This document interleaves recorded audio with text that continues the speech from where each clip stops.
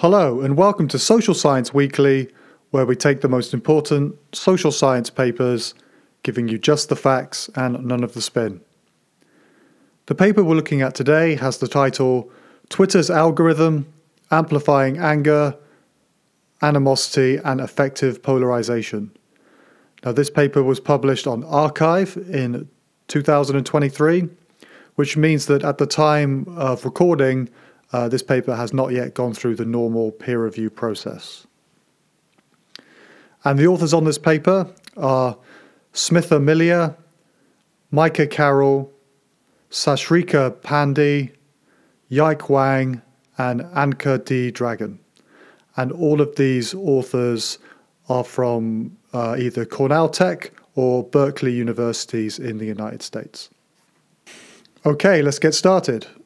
Now, Twitter plays a big role in how many of us stay informed and connect with the world, so it's vital to understand how the information we receive on Twitter is being curated. This paper sheds light on the workings of Twitter's ranking algorithm and how it shapes our online experience, especially in the political sphere. And these results from the paper matter to all of us who use social media or just care about the quality of public discourse. Many other studies rely on things like simulations or obtaining data from like internal access provided by the social media platforms themselves, which creates concerns about conflicts of interest and just the accuracy of the results. This study, on the other hand, uses some of Twitter's own features that allow users to switch between the personalized algorithmic feed and just the standard chronological feed. Chronological meaning you just see the latest tweets that were posted from the people that you follow. And this approach that the authors take, it lets them compare the two types of feeds in a real-world setting with actual real users, so the insights are a little bit more practical.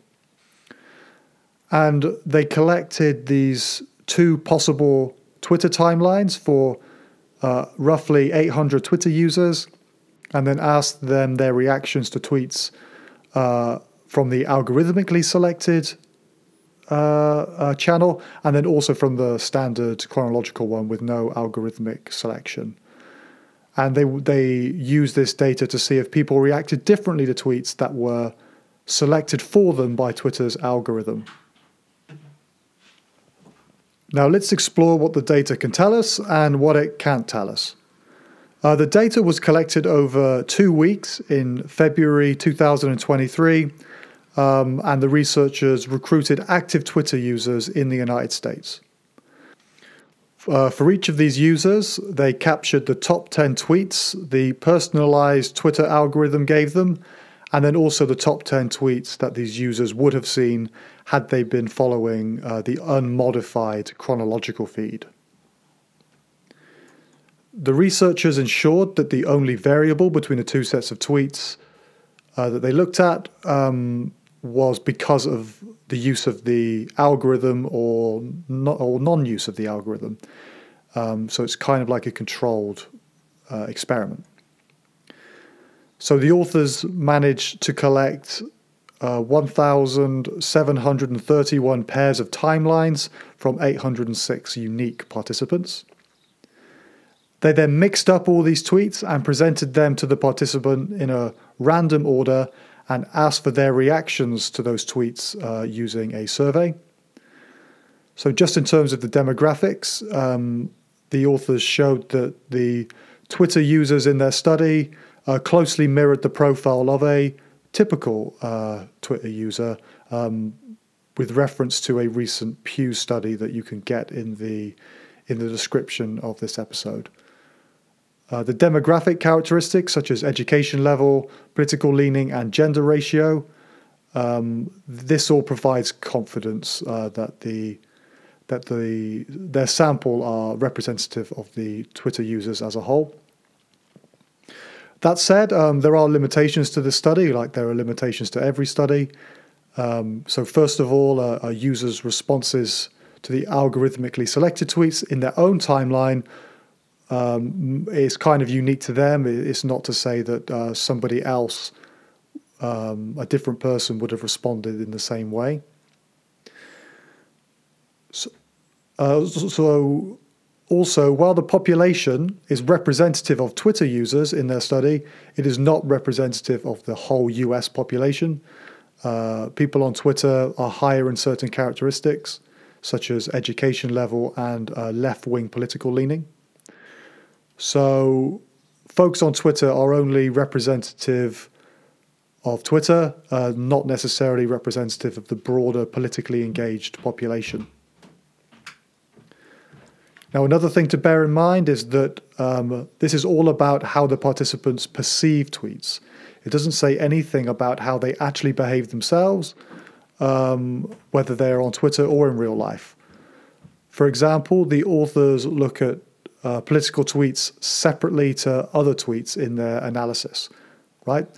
And how do they determine whether something is a political tweet or not a political tweet?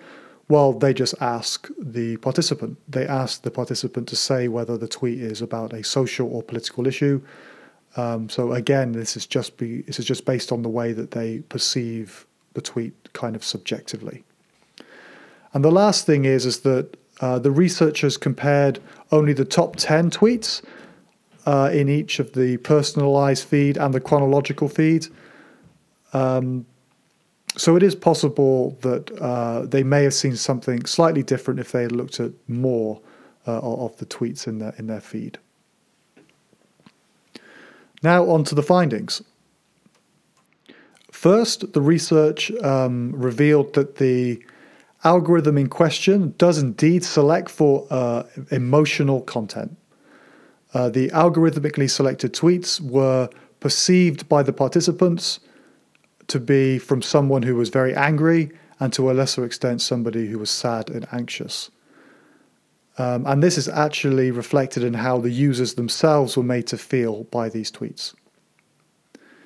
In terms of the political tweets, so again, they separated political tweets from the rest of the tweets, and anger was a particularly dominant emotion in those political tweets.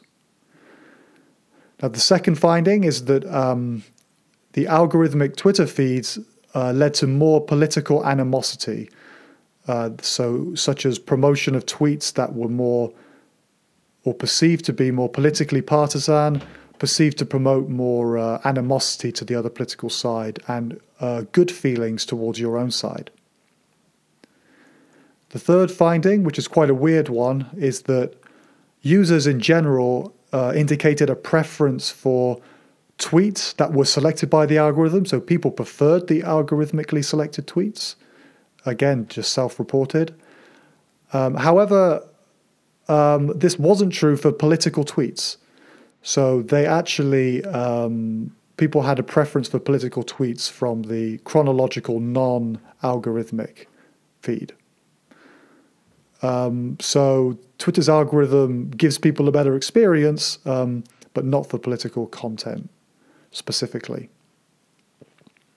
And finally, the Twitter algorithm did not lead to echo chambers, where users are exposed to, primarily views that align with their own.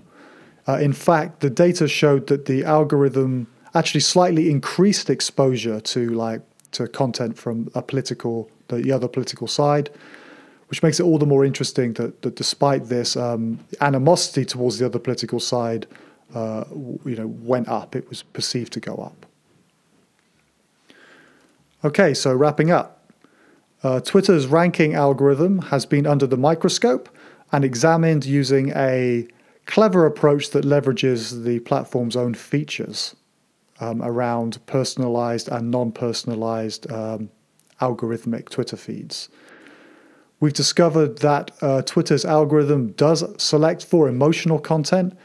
These algorithmically chosen tweets were seen as more emotionally charged, primarily charged with the emotion of anger. Also, users reported that the algorithmic Twitter feeds fueled political animosity towards the other side. Despite this, though, users actually generally preferred algorithmically selected tweets. However, this was not true for political tweets, where they preferred the chronological default setting. That's where you just see the most recent political news. And whilst we often worry about echo chambers, the Twitter algorithm actually slightly increased exposure to views from the other political side. However, as we've already seen, this didn't temper the rise in kind of outgroup animosity in the people that saw those tweets. Okay, we'll provide a link to this paper and other interesting resources in the description below. If you found this useful, please like and subscribe. It helps us out and it means that we can make more of this content. And to keep up to date with Social Science Weekly, you can get us on various social media. And that's it for Social Science Weekly, bringing you just the facts, none of the spin, from the best and most important social science.